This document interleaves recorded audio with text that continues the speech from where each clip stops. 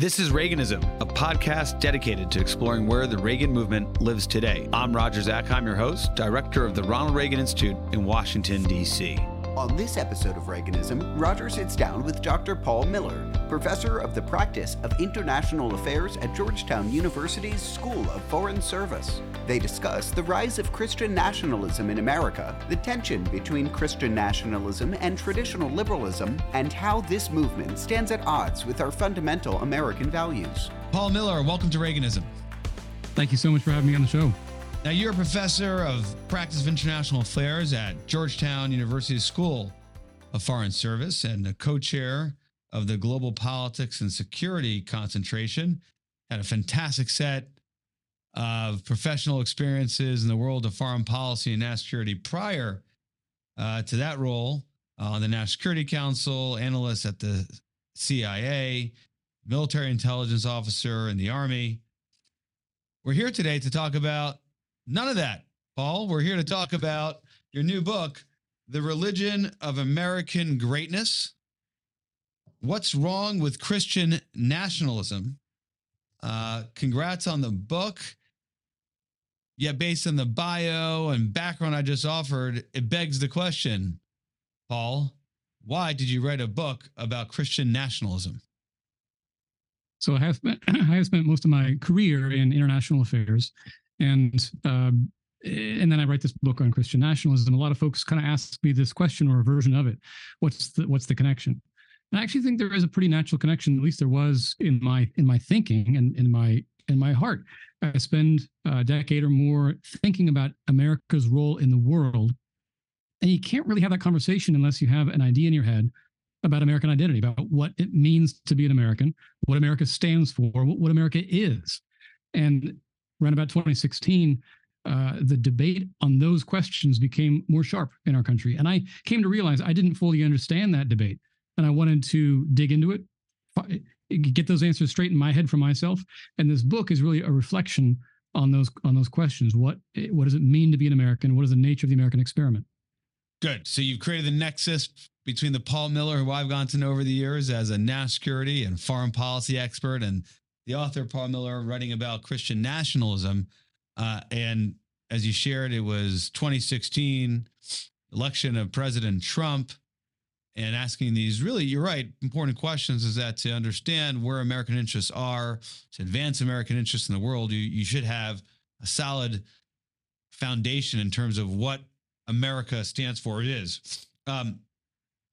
Many people think about 2016 in the form of you have the forgotten part of America, the part of America, the blue collar American Trump voter, neglected by the so-called elites and establishment. These are kind of the words people use to describe what happened in 2016 and what led to President Trump being elected by Republicans and Democrats and people who just didn't participate in the political process at all. But you seem to come at it, at least in part, through thinking about Christian nationalism. So two questions. Tell me why Christian nationalism was where you landed as you thought about where America was during 2016. And of course, it stayed with us. And then in the context of that, second, explain what Christian nationalism is. Yeah. So I think that first narrative you gave of the 2016 election isn't wrong. I agree with all of that analysis. I think that's one layer or one angle on the election. The forgotten man, it's a working class backlash against globalization, all that. There is a cultural element to that same story where the very same people you're talking about tend to profess Christianity or call themselves Christians. President Trump very much understood that. You look at his campaign rhetoric in 2016, and in a lot of his campaign speeches, particularly in the South and in the Midwest, he aimed his campaign directly at American Christians. And he said, as many candidates do, trying to speak the language of Christianity, but he was more explicit in saying it's not about Christian principle. It's about Christian power. He said, I want to put Christians in charge again. I want to restore your power. Your power has been taken away, and you should be running things, and I will be your tool for putting Christians back on top. That's why I think there's another layer. It's not just about economic dislocation. There's some cultural, religious change and anxiety going on. So that's why I think it's a relevant and a helpful thing to add on to the analysis. So the question is, what is Christian nationalism? I start out by saying the question here is, what does it mean to be an American? I think a nationalist is somebody who looks at their country and defines it primarily by a cultural heritage. A cultural heritage. In America's case, a Christian cultural heritage. More than our creedal identity, our creed of liberty and equality. A nationalist is one who puts the culture over and above as more important than our creed. In fact, what the nationalist would say is that the creed follows from the culture and that we won't have our liberty and equality if our predominantly Christian cultural heritage withers away or changes too much or goes away. That's, I think, the nationalist take on American identity. And it's, nationalism or Christian nationalism because it uses the language of Christianity to say that that's what it means to be an American. You have to, even if you're not doctrinally or theologically a Christian, you still have to conform to this Christian cultural heritage or template. Couple of questions, just context for our listeners and viewers. Again, we're with Paul Miller, author of The Religion of American Greatness. Let me ask you this, or just a context for our listeners. You come at this as you write in your book, Christian, evangelical. So almost from the very community, at least that's the way it read to me, that President Trump was speaking to, at least in terms of theological community. And you're trying to, I guess, you lay that out to explain that you're not hostile to Christianity. Right. Yeah. And that's a helpful thing to start with. 81% of white evangelicals voted for Trump in 2016 and a pretty close similar number in 2020. And that's my family, my friends, the folks in the pews where I go to church. I attend a Southern Baptist church and voted Republican all my life, all the way up until 2016. So I am very much writing about sort of my community, my own heritage, if you will. And so, I'm hopeful that the book, being written from a kind of an insider's viewpoint, is a loving reflection on the ways in which some American Christians have perhaps not, in my view, not rightly understood the relationship between our Christian identity and our American identity. I'm both of those things. I love America. I am a Christian, but I think it's important to understand that there's a careful distinction to make between those two layers of my identity. So as you were outlining Christian nationalism before, it seemed to be that you felt that it was not it's kind of distinct from patriotism, nationalism versus patriotism. Where is this kind of notion of a Judeo-Christian ethic informing our national culture? Where is it appropriate and worthy of promotion? And where does it cross over in your mind, Paul, to the sort of Christian nationalism that you're wary of and explaining carries this danger? My goodness, we're only 10 minutes in. You're already diving into the hardest question. Yeah, I mean, it's a hard question because, look, I'm a Christian and I'm politically engaged and I vote on the basis of my values. Is that Christian nationalism? I don't think it is, but if you think that that's Christian nationalism, okay, then I'm a Christian nationalist and I got no problem with it. We all are going to vote and engage in politics on the basis of our beliefs and our convictions, and that's fine. I don't object to religious believers advocating for the things they believe in. For Christians, listening to this and wondering the same question that you asked, I kind of suggest maybe three sort of litmus tests to guide our voting behavior. And maybe this is really for any religious believer. Number one, when we kind of bring our values into the voting booth, is the effect of it going to be discriminatory? 100 years ago, American Protestants, following their values, thought that it was really important to exclude Roman Catholics from public life. And that was very high on their list of values that they were championing in the public square. So I think that's an example of how to do it wrong, right? When we vote our values, we should do it in a way that does not disadvantage or disenfranchise or treat unequally any of our fellow citizens. Second litmus test, we should be aware of the legal and administrative practicality of the things we advocate. Once again, 100 years ago, I'm thinking about prohibition. American Protestants led the charge to pass the 18th Amendment to the Constitution and ban sale and transportation of alcohol. And it was people very sincere in their beliefs that alcohol was damaging the nation. There was a problem with alcoholism. And yet prohibition was a really big mistake.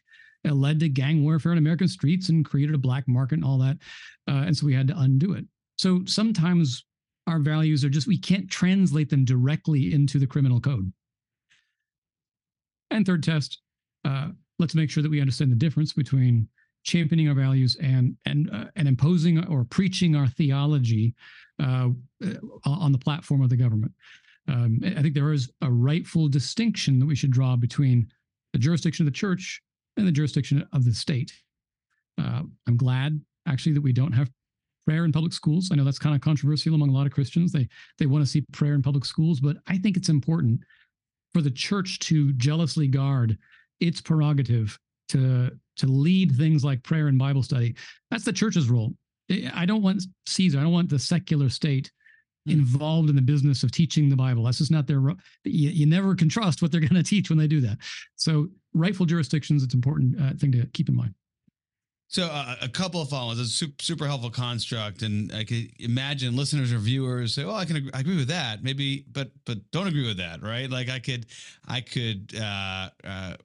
agree that there could be certain religious values that is not the place of government to impose or think about the limitations of the state to do so. You know, prohibition is a pretty persuasive one, but others who feel like are in the absence of allowing for prayer in public schools or advancing a secularist culture in our schools that in the end of the day is leading to society that is not just godless, but counter to belief. And so that also, if you're not engaging and you're not present, then something else is actually putting forward a value that is counter to where not just where one's personal beliefs are, but what you think is best for the country as a whole. So you started this discussion and reflecting on 2016 in terms of advancing principle versus advancing power. And I think that was one of the speeches of Donald Trump that kind of set you off, that he wanted to, get Christian nationalists back in power. So talk a little bit about the place for principle and why and the limits of the power that should find itself in our institutions. Well, I'll put it this way. As a Christian, I think that the rule of law is a Christian value.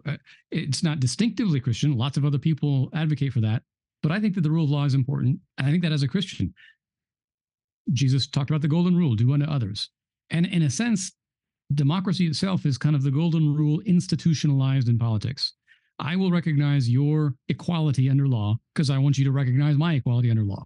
I recognize your right to free speech, your right to vote, because I want you to recognize the same for me. So if you just take the golden rule and then you say, all right, let's do that in politics, you end up with something kind of like democracy, the rule of law, and constitutionalism. And I believe in those things because I am a Christian, but I also recognize lots of other people believe in the same things, just coming at it from different angles. And that's what makes America function. That makes our experiment work, is that we can come to a similar agreement on our basic public philosophy on the Constitution, but we don't all have to share the same background, philosophical, theological frameworks to justify it. So yeah, I'm gonna say the Christians should advocate for the Constitution, advocate for the rule of law. Those are good Christian values, and rejoice with the fact that non-Christians also share those values. I don't know if I answered your question at all, but there's that kind of seems to be a way that a check against perhaps the power being done in a way that is to exclusion of others. If it's a value, you seem to be saying that can be expressed, others can join, then it seems to pass your test here for how Christian nationalism or Christian values can be expressed and applied in a way that's acceptable in your construct. But going back to this idea of what got you concerned and focus on this in terms of how Christian nationalism was being advanced in 2016, that was a reaction to something too, Paul, right?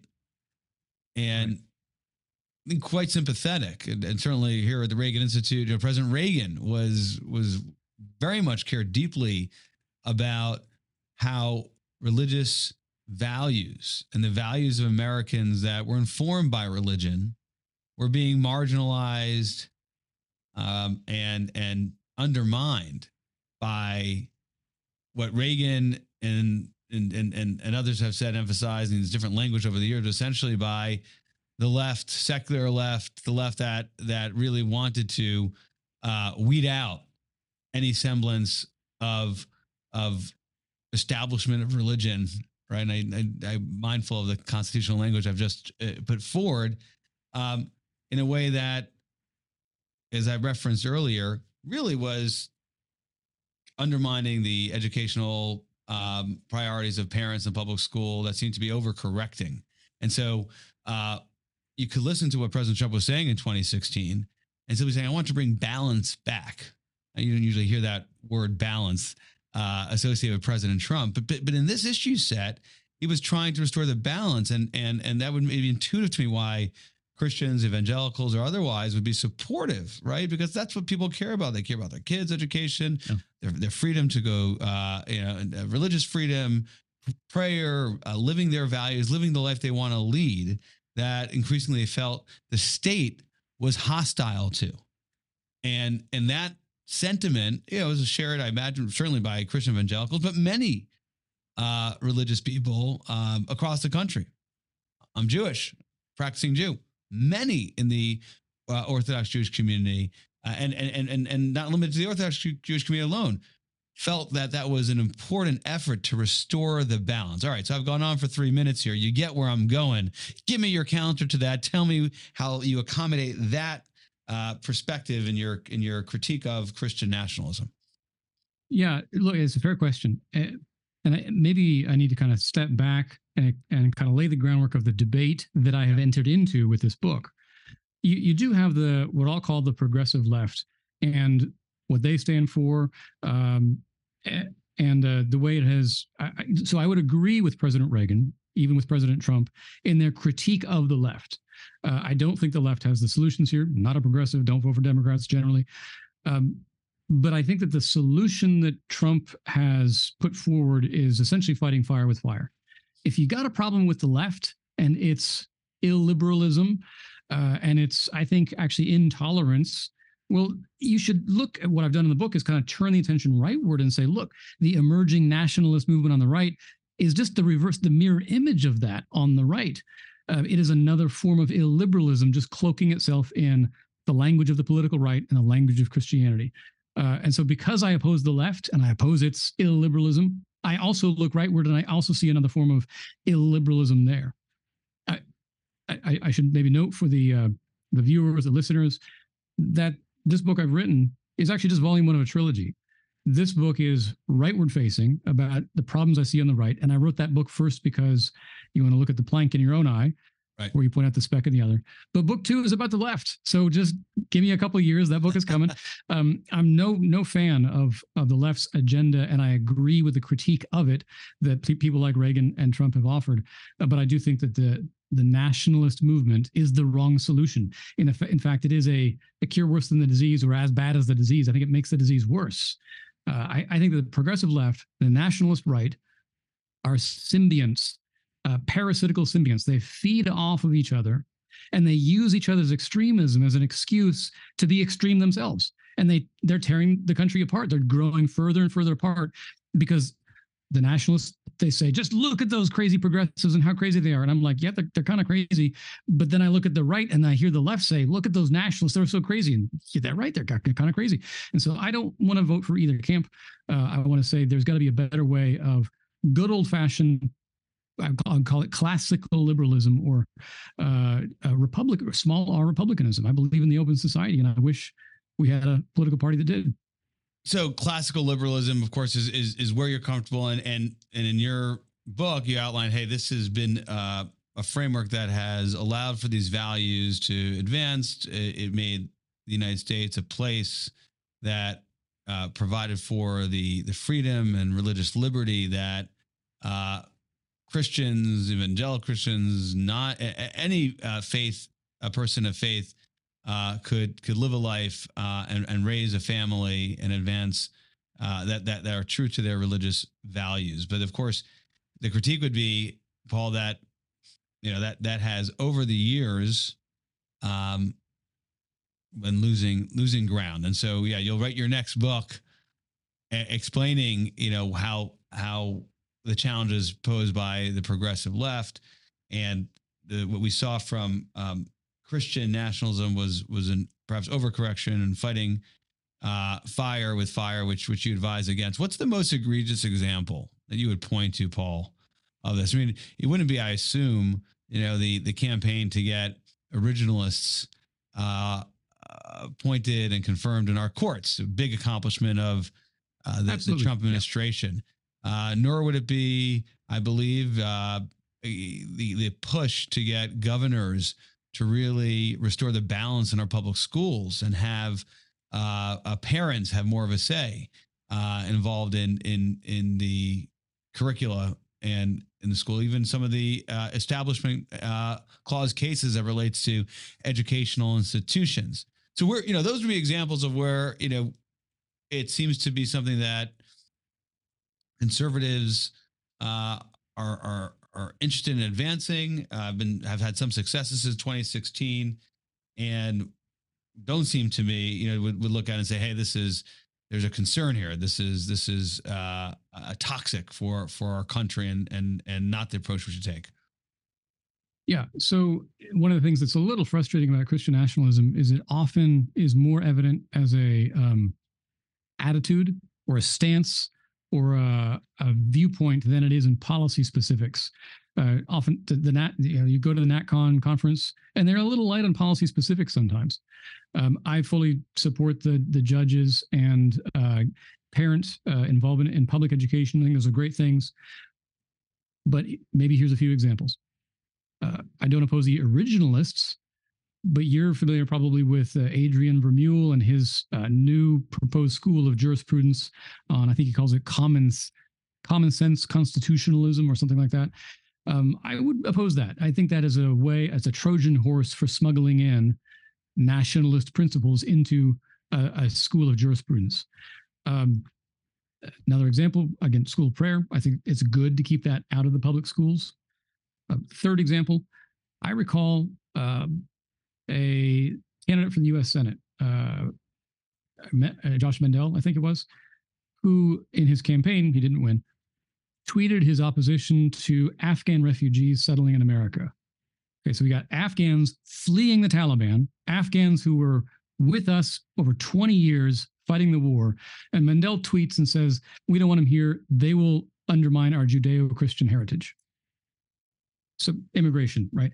There's valid reasons to propose restrictions on immigration. In my book, in my second book, I wrote in favor of a border wall, but because they undermine our Judeo-Christian heritage, that's not one of the valid reasons. That is very clearly Christian nationalist reasoning, and I think that's wrong. Yeah. So you seem to be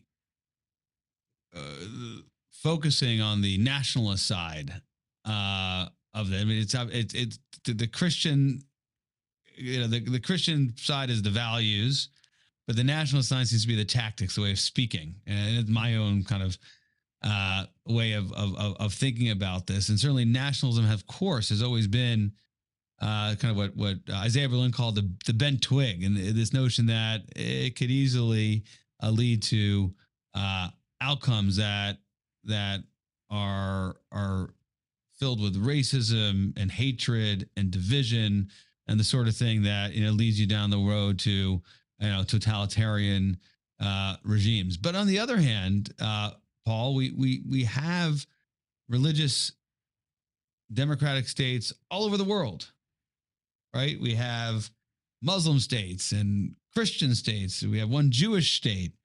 So in that respect, they're all nationalists in character and religious nationalists in character. And some, fall short of what we would aspire to, but so does the United States from time to time. How do you accommodate space for these religious nation states, and how does it relate to kind of where your book is coming out. So in the United States, we have what a lot of scholars have called a civil religion. It's the pageantry of our public life. It's the traditions and ceremonies we celebrate on the 4th of July, Memorial Day, Thanksgiving. I think they're great. And I think sometimes people on the left kind of look down their nose at civil religion as just bread and circuses for the rubes in Middle America. And I think that's wrong. I think it's important to cultivate that civic liturgy and those ceremonies and traditions. And oftentimes, some religious rhetoric overlaps. And I want to take that on a case-by-case basis. Sometimes it can be unhelpful, but by and large, I think it's generally harmless when you have religious expression mixed in with patriotic celebration. Again, case-by-case, it can sometimes cross over the line. That's what I'm comfortable with. You invoked religious states around the world. I would really not want us to follow the example of the United Kingdom or the Netherlands or the Scandinavian countries with established churches, because, by the way, those churches are empty. Their established churches have led to a hollowing out of religion. Scholars on this are pretty agreed upon that established churches do not promote religiosity. They promote an empty civic religion. Our disestablished church leads to more authentic, real, enlivened religious lives. And so that's a good thing. I also definitely don't want America to follow the model of Islamic countries where they enforce Islamic law as secular law. I think that's just plainly a violation of the First Amendment. So I'm very happy with our kind of ambiguous and fluid nature of our civic religion that allows lively religion, public displays of religion.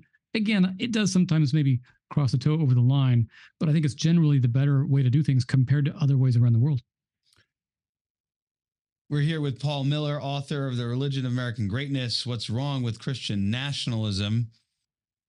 You referenced earlier the NatCons, the nationalist conservatives, and said you found them to be light on policy, but they're really advocating the form of Christian nationalism, at least the way I understand you, in their discussions. Of course, they don't self-identify as Christian nationalists. It's nationalist conservatives, which has been in the conservative movement for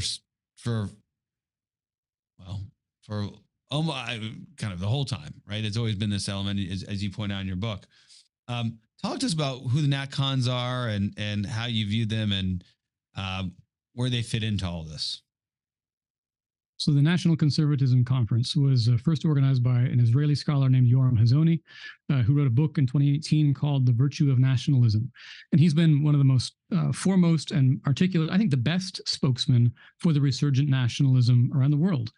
And when I say best, I disagree with him, but I think he makes good, strong arguments, and his book is worth engaging with, unlike many other books on nationalism. And I engage with his book quite a lot in my own. He's been joined by many other scholars and writers and pundits and statesmen who kind of follow in this broad, loose category of nationalism. And Hazony is very clear. He says in his book that a nation should be defined by a shared language or religion. Those are his words. And that America, in his view, America is defined by a Christian heritage, a Protestant work ethic, and the English language and things like that. And Samuel Huntington said much the same thing in his last book before he died.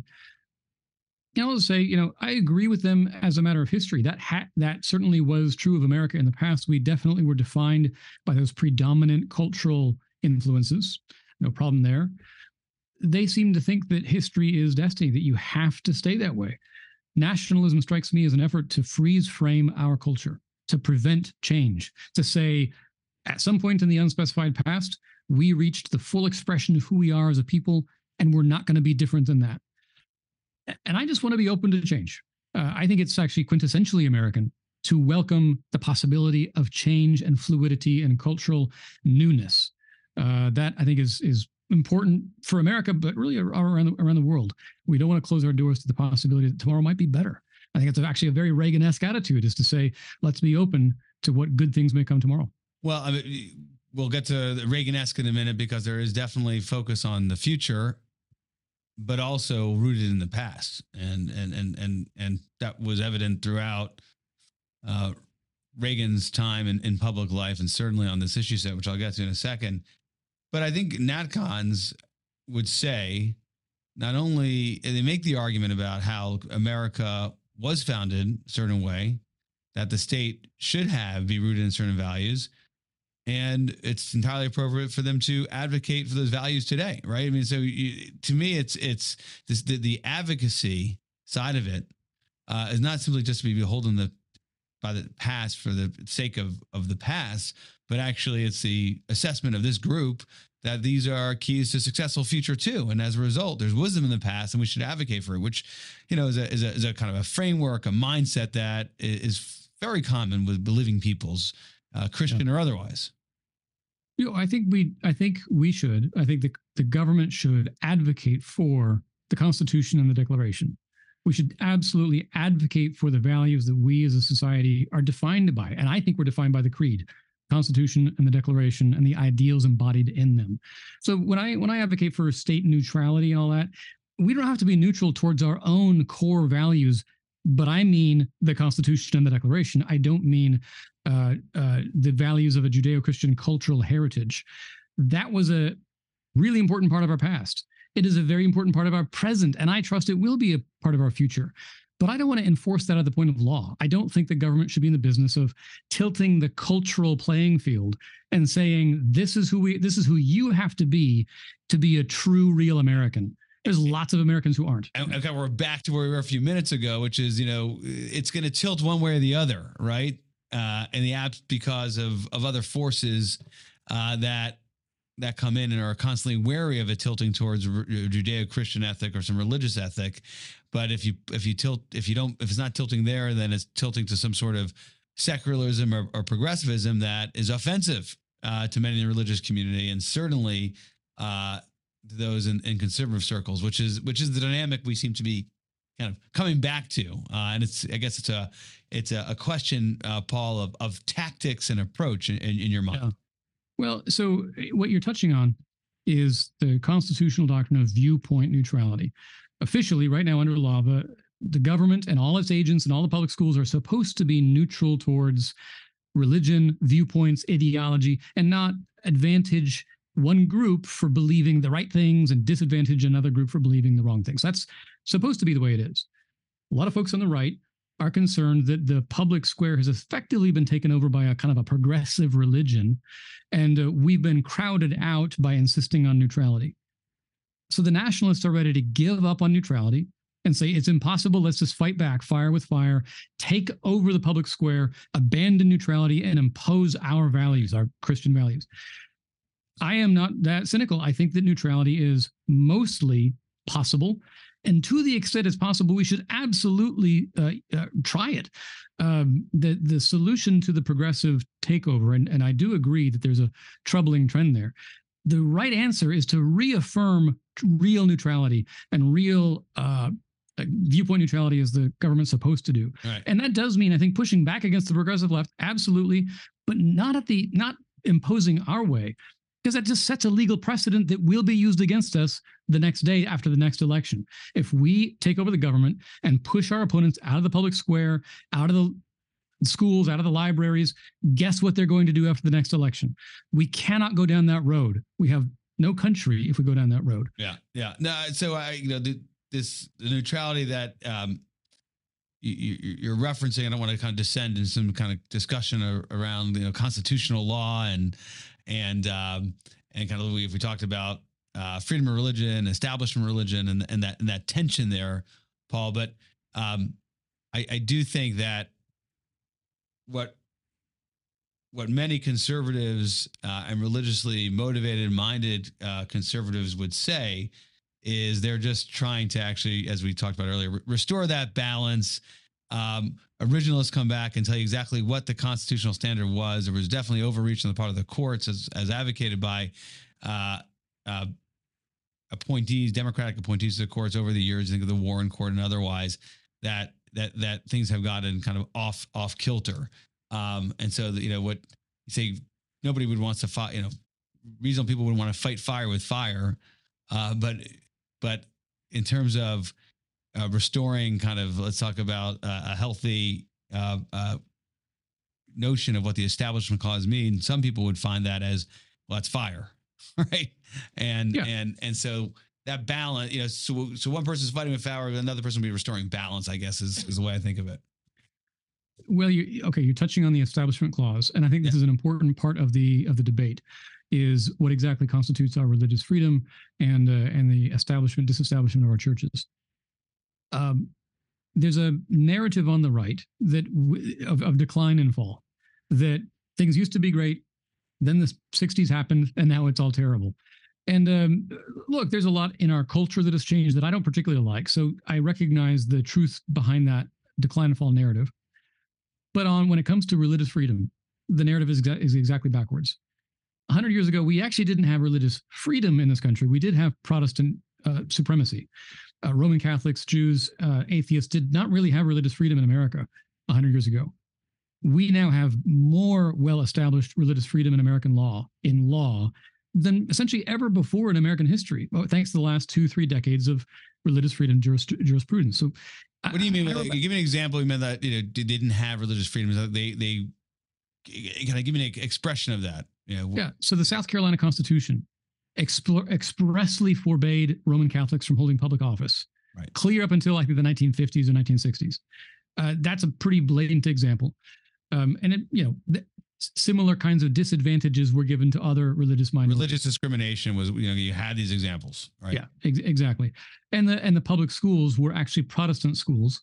The whole reason we have a parallel Catholic parochial school system in America is because the Catholics were driven out of the public schools in the 1880s with the Blaine Amendments that were pretty anti-Catholic motivated to get them out of the public schools. And so they created their own, and they're great schools. The state of Oregon in 1922 passed a law banning private schooling and banning homeschooling, mandating that all school children go to the public schools. They did that because they wanted to shut down the Catholic schools, and they wanted to mandate that everyone go to at the time, public, basically Protestant schools. And the people who were the strongest allies for that movement was the Ku Klux Klan. If you remember, they were as anti-Catholic as they were everything else, anti-everything else.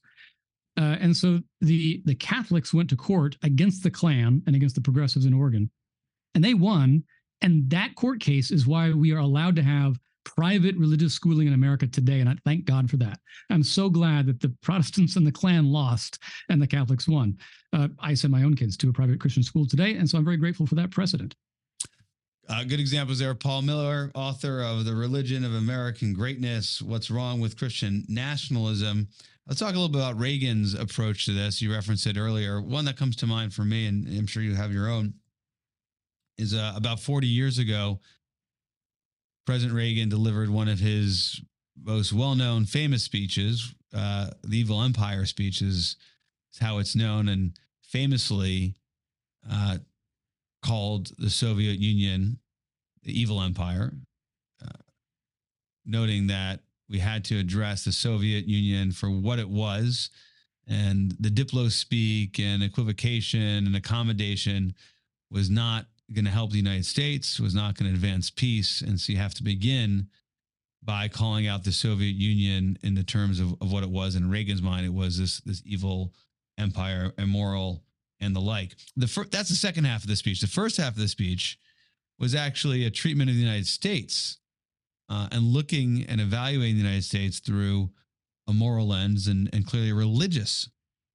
lens. And of course, in 1983, he was giving this speech to the National Association of Evangelicals in Orlando, Florida.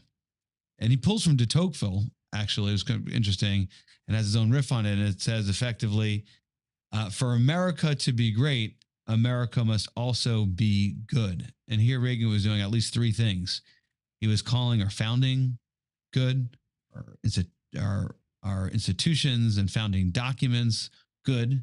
That is, the nation, though it has its original sin and slavery and imperfections, it fundamentally was kind of bending towards goodness.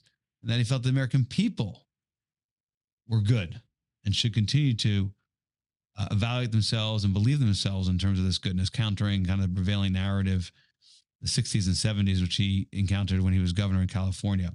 But this moral lens, religiously driven lens, was the way President Reagan spoke to evangelicals in 1983, and of course was used for here, as I've outlined, both in the way to speak to Americans, approach our domestic policy, but of course also was almost the baseline, the foundation for thinking about and speaking to the Soviet Union, and so this was also the way he was dealing with some other area of your expertise as well, this nuclear weapons and the nuclear kind of zero movement as it was emerging.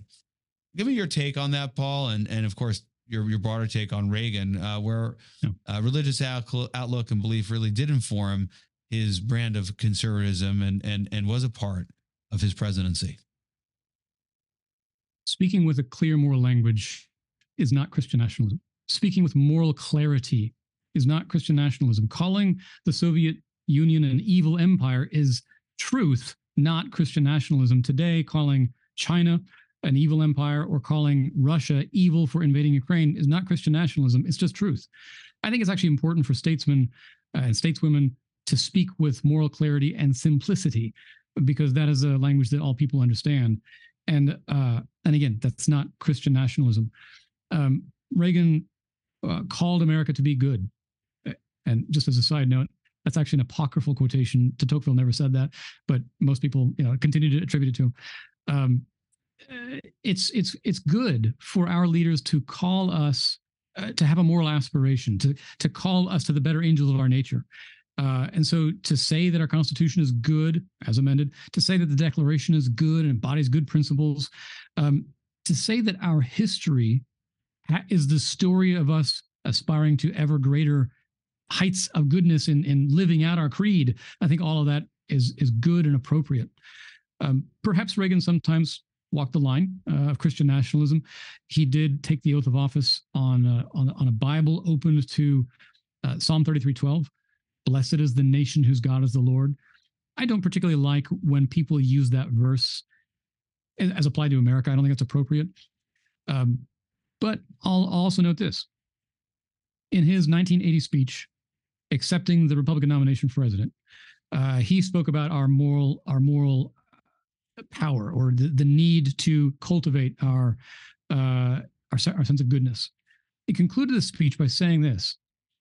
He says, "Can we doubt that only a divine providence placed this land, this island of freedom here?" If you just pause the sentence there, it sounds a little Christian nationalist, right? The divine providence gives us the land. But here's how he finished it. Only divine providence placed this land here as a refuge for all those people in the world who yearn to breathe freely. Jews and Christians enduring persecution, the boat people of Southeast Asia, of Cuba and Haiti, the victims of drought and famine in Africa, the freedom fighters of Afghanistan. He clearly had an expansive vision of what America was in the world and who could be an American. Anybody who yearns for freedom and comes to this land and lives under our Constitution can be an American. That's not Christian nationalism. So it's got to be expansive. It's got to be inclusive. It's really not limited to a particular denomination of Christianity and the like. I imagine if we had a NatCon, if we had Hazoni on with us, he might take issue and say, well, we don't mean to exclude anyone per se either, as long as they are law-abiding and support those founding principles, which of course is tied to our any becoming a U.S. citizen and the kind of the test to become a U.S. citizen. But we'll have to wait for that opportunity another time. Paul, before we go to our lightning round, we started this conversation talking. What drew you to write on this subject was 2016 and President Trump. Here we are years later. We're in year 3 of the Biden administration. How kind of potent are these forces in your mind and the voice and place of Christian nationalists? Donald Trump has not been in the White House for some time. My sense is that you still think that the Christian nationalists are still very active and dominating force within Republican Party and conservative politics. Do I have that right? And kind of where does this reside? Because it's no longer just simply with Donald Trump. it's hard. I don't know that I have my finger on the pulse. So I'd love to hear your view or, others. I do note that Trump and his allies have lost the last 3 elections. They lost in 2018, 2020, 2022. They've got to run out of steam if they keep on this track record. I also note that the rhetoric is still quite. It could be a president who's going to be 86 or the end of his term might run out of steam first. But go ahead. Yeah.